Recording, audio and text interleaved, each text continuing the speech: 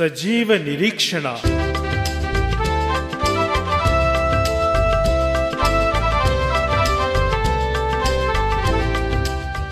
దేవునికి స్తోత్రం. తన కరుణను బట్టి మనలో ప్రతి ఒక్కొక్కరిని క్రొత్త సంవత్సరంలో జీవించడానికి అనుమతించిన మన రక్షకుడు ప్రభు యేసుక్రీస్తు వారికి మన అందరి పక్షముగా కృతజ్ఞత స్తోత్రములు చెల్లిస్తున్నాను. ప్రభు మన గత జీవితమును లెక్కలోనికి తీసుకున్నప్పుడు మనము జీవించడానికి అర్హులము కాము. కాని ప్రభు తన అత్యంత కృపా వాత్సల్యతలను బట్టి మనము మంటి వారమని జ్ఞాపకం చేసుకుని మనకు క్రొత్త సంవత్సరం బహుమానంగా ఇచ్చాడు.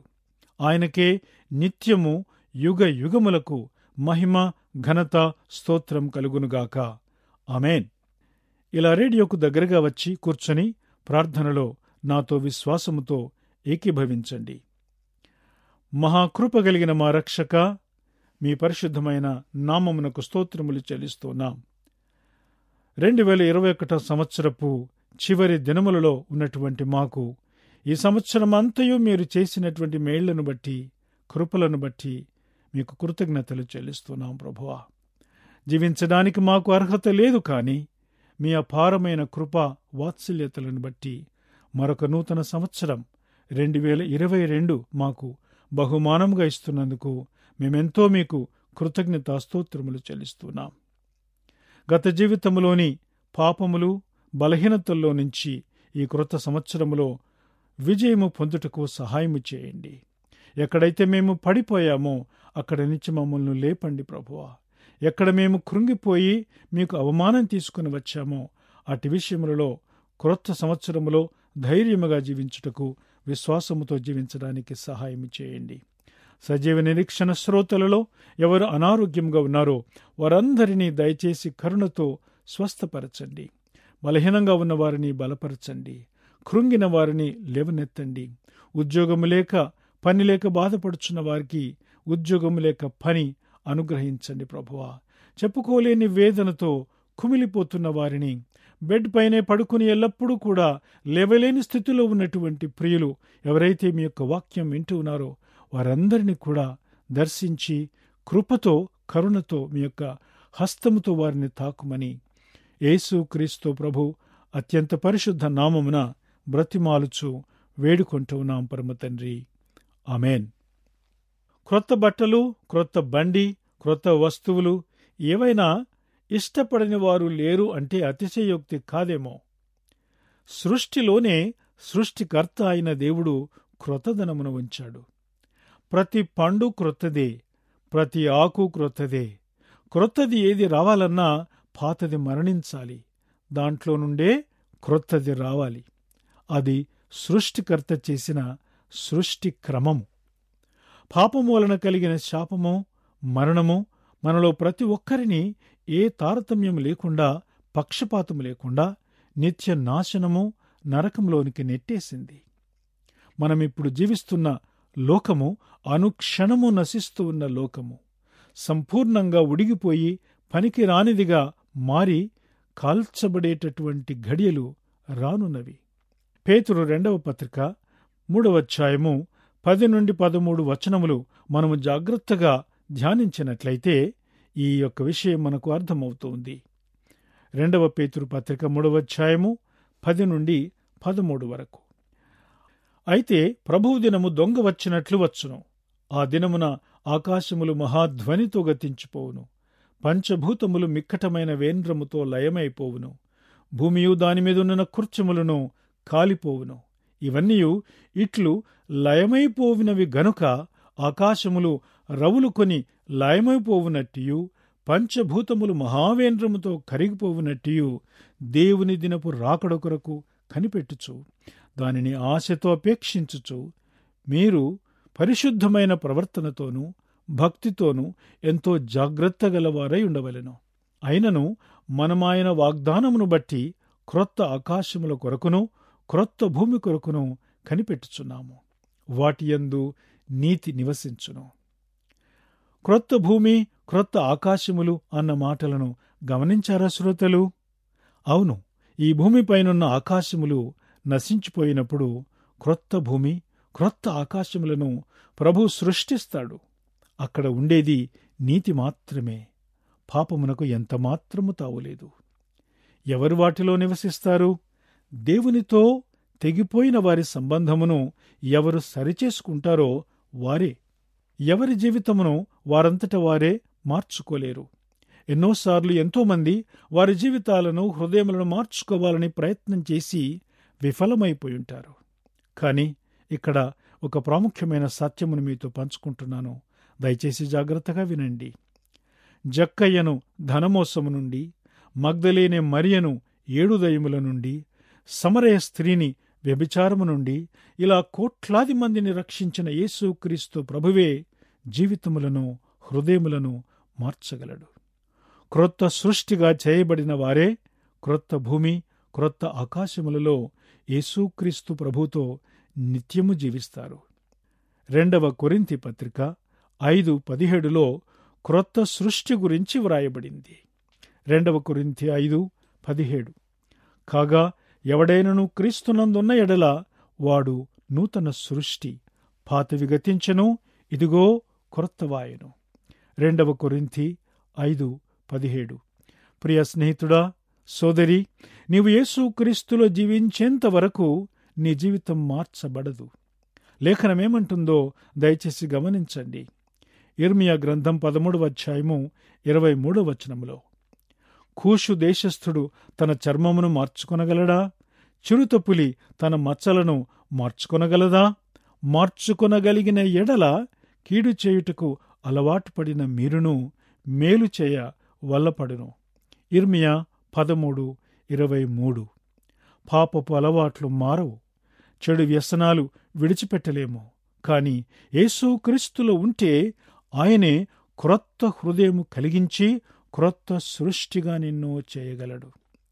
విశ్వాస సహితమైన బాప్తిస్మము ద్వారా యేసుక్రీస్తుతో అట్టివారు మరణించి తిరిగి లేస్తారు.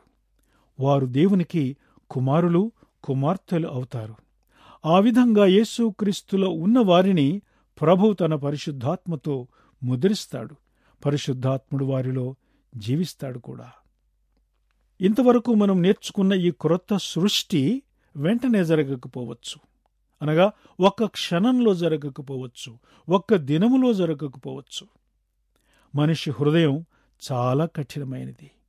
పాపమునకు బానిసగా ఉంటుంది గనుక జీవిత విధానం, జీవన శైలి, ప్రవర్తన, నడవడి వెంటనే సంపూర్ణంగా మారకపోవచ్చు.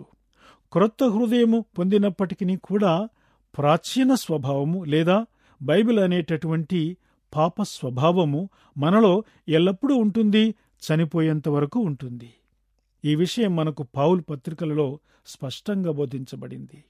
కొరింథీ సంఘములో అనేక రకమైన విశ్వాసులు పలు రకాలైన పాపమునకు బానిసలుగా ఉన్నట్టు తెలియవచ్చింది. గలతీ సంఘములో ఇంకా ధర్మశాస్త్రమును ఆశ్రయించిన విశ్వాసులు కనబడుతున్నారు. మరికొన్ని చోట్ల సంఘములలోని విశ్వాసులు పాపమునకు బానిసలై ఉన్నందుచేత పౌలు భక్తుడు వారి స్వభావాలు క్రొత్త స్వభావాలుగా మారాలని గట్టిగా హెచ్చరించాడు. ఎఫెసీ పత్రికలో ఆయన ఇచ్చిన హెచ్చరికను పరిశీలిద్దాం. ఎఫెసీ పత్రిక 5:22 నుండి గమనించండి. కావున మునుపటి ప్రవర్తన విషయములోనైతే మోసకరమైన దురాశ వలన చెడిపోవు మీ ప్రాచీన స్వభావమును వదులుకొని మీ చిత్త వృత్తియందు నూతనపరచబడిన వారై నీతియు యథార్థమైన భక్తియు గలవారై దేవుని పోలికగా సృష్టించబడిన నవీన స్వభావమును ధరించుకొనవలెను. ఎఫెసీ 5:22. చిత్తవృత్తి అనగా మనము ఆలోచించే పద్ధతి, పరిస్థితులకు, చుట్టూ ఉన్న వారికి స్పందించే వైఖరి. ఒక వ్యక్తి యేసుక్రీస్తులో ఉన్నప్పటి నుండి అతని ఆలోచన, ప్రవర్తన, నడవడి, మాట, క్రియ అన్నీ మార్చబడతాయి. అవి పరిశుద్ధాత్ముడు జరిగించే ప్రక్రియలు. క్రొత్త సంవత్సరములో క్రొత్త స్వభావమును పొందాలనే ఆశ, ఆతురత, ఆలోచన ఉన్నట్లయితే అదే నిజమైన న్యూ ఇయర్. సంవత్సరాలు దొరిలిపోతూనే ఉంటాయి, కాని క్రొత్త స్వభావం కలుగుతున్నదా లేదా? అనుదినము మార్చబడుతున్నామా లేదా? అనుదినము పాపంపైన విజయము పొందుతున్నామా లేదా అని ఆలోచించుకుని సరిచూచుకునే సమయం ఆసన్నమైంది. క్రొత్త సంవత్సరములో క్రొత్త జీవం మీరు కావాలని కోరుకుంటున్నారా? మీ జీవితముతో, ప్రవర్తనతో, పాపంతో విసిగిపోయారా? నిరాశపడకండి. యేసుక్రీస్తు ప్రభు మీ పాత జీవితం అంతటినీ క్రొత్తదిగా చేయగల శక్తిమంతుడు. ఆయన ఒక్కడే తన పరిశుద్ధ రక్తమును నీ పాపములన్నిటి కోసం కార్చి ప్రేమతో ప్రాణమిచ్చిన పరమరక్షకుడు. ఆయన చేతిలో నీ జీవితమును పెట్టగలిగే విశ్వాసము, ధైర్యము నీకున్నట్లయితే నీకు క్రొత్త హృదయం ఇవ్వడానికి ఆయన సిద్ధంగా ఉన్నాడు. నీ స్వభావమును తన వాక్యము చేత, తన పరిశుద్ధాత్మ బలము చేత క్రొత్త స్వభావముగా అనుదినము మార్చగల శక్తిమంతుడు ఆయనే. నూతన జీవితం కోరుము ప్రతిదినం, నూతన జీవితం కోరుము ప్రతిదినం. మారిన మన జీవితమే యేసుకు సమ్మతము, మారిన మన జీవితమే యేసుకు సమ్మతము, యేసుకు సమ్మతము.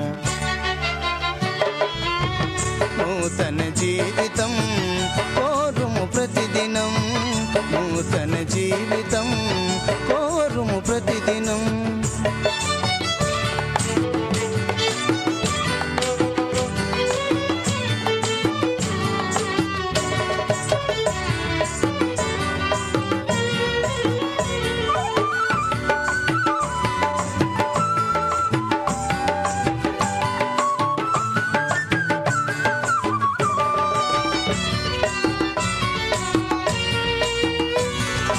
మాలిన్యముతో నిండిన మనసు మానవ జీవితమునకది చెడుపు.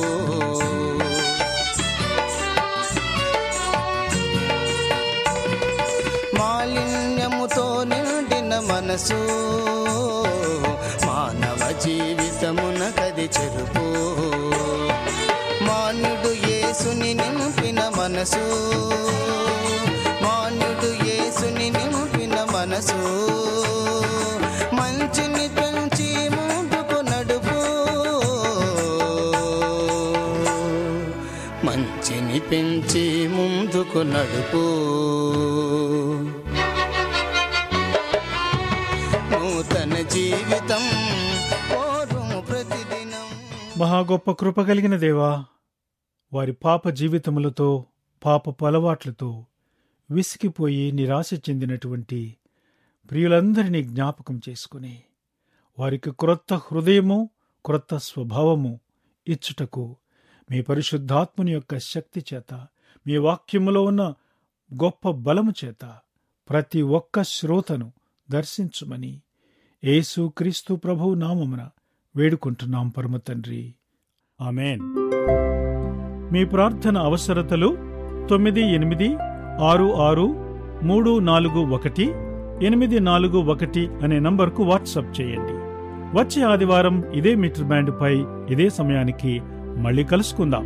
అంతవరకు ప్రభువు కృప మీకు తోడయుండుగాక. ఆమేన్. ఇంతవరకు దైవ సందేశము మనకు అందించిన వారు పాస్టర్ విజయ్ భాస్కర్ సింగపోగు గారు. మీరు విన్న ఈ సందేశములు చిన్న పుస్తకముగా ప్రింట్ చేయబడి ఉన్నది. అది మీకు కావాలని కోరినట్లయితే ఒక ఉత్తరము లేదా మెసేజ్ ద్వారా మాకు తెలియచేయండి. మా ఫోన్ నంబర్ 9866341841. ప్రభువు మిమ్ములను దీవించునుగాక. ఆమేన్.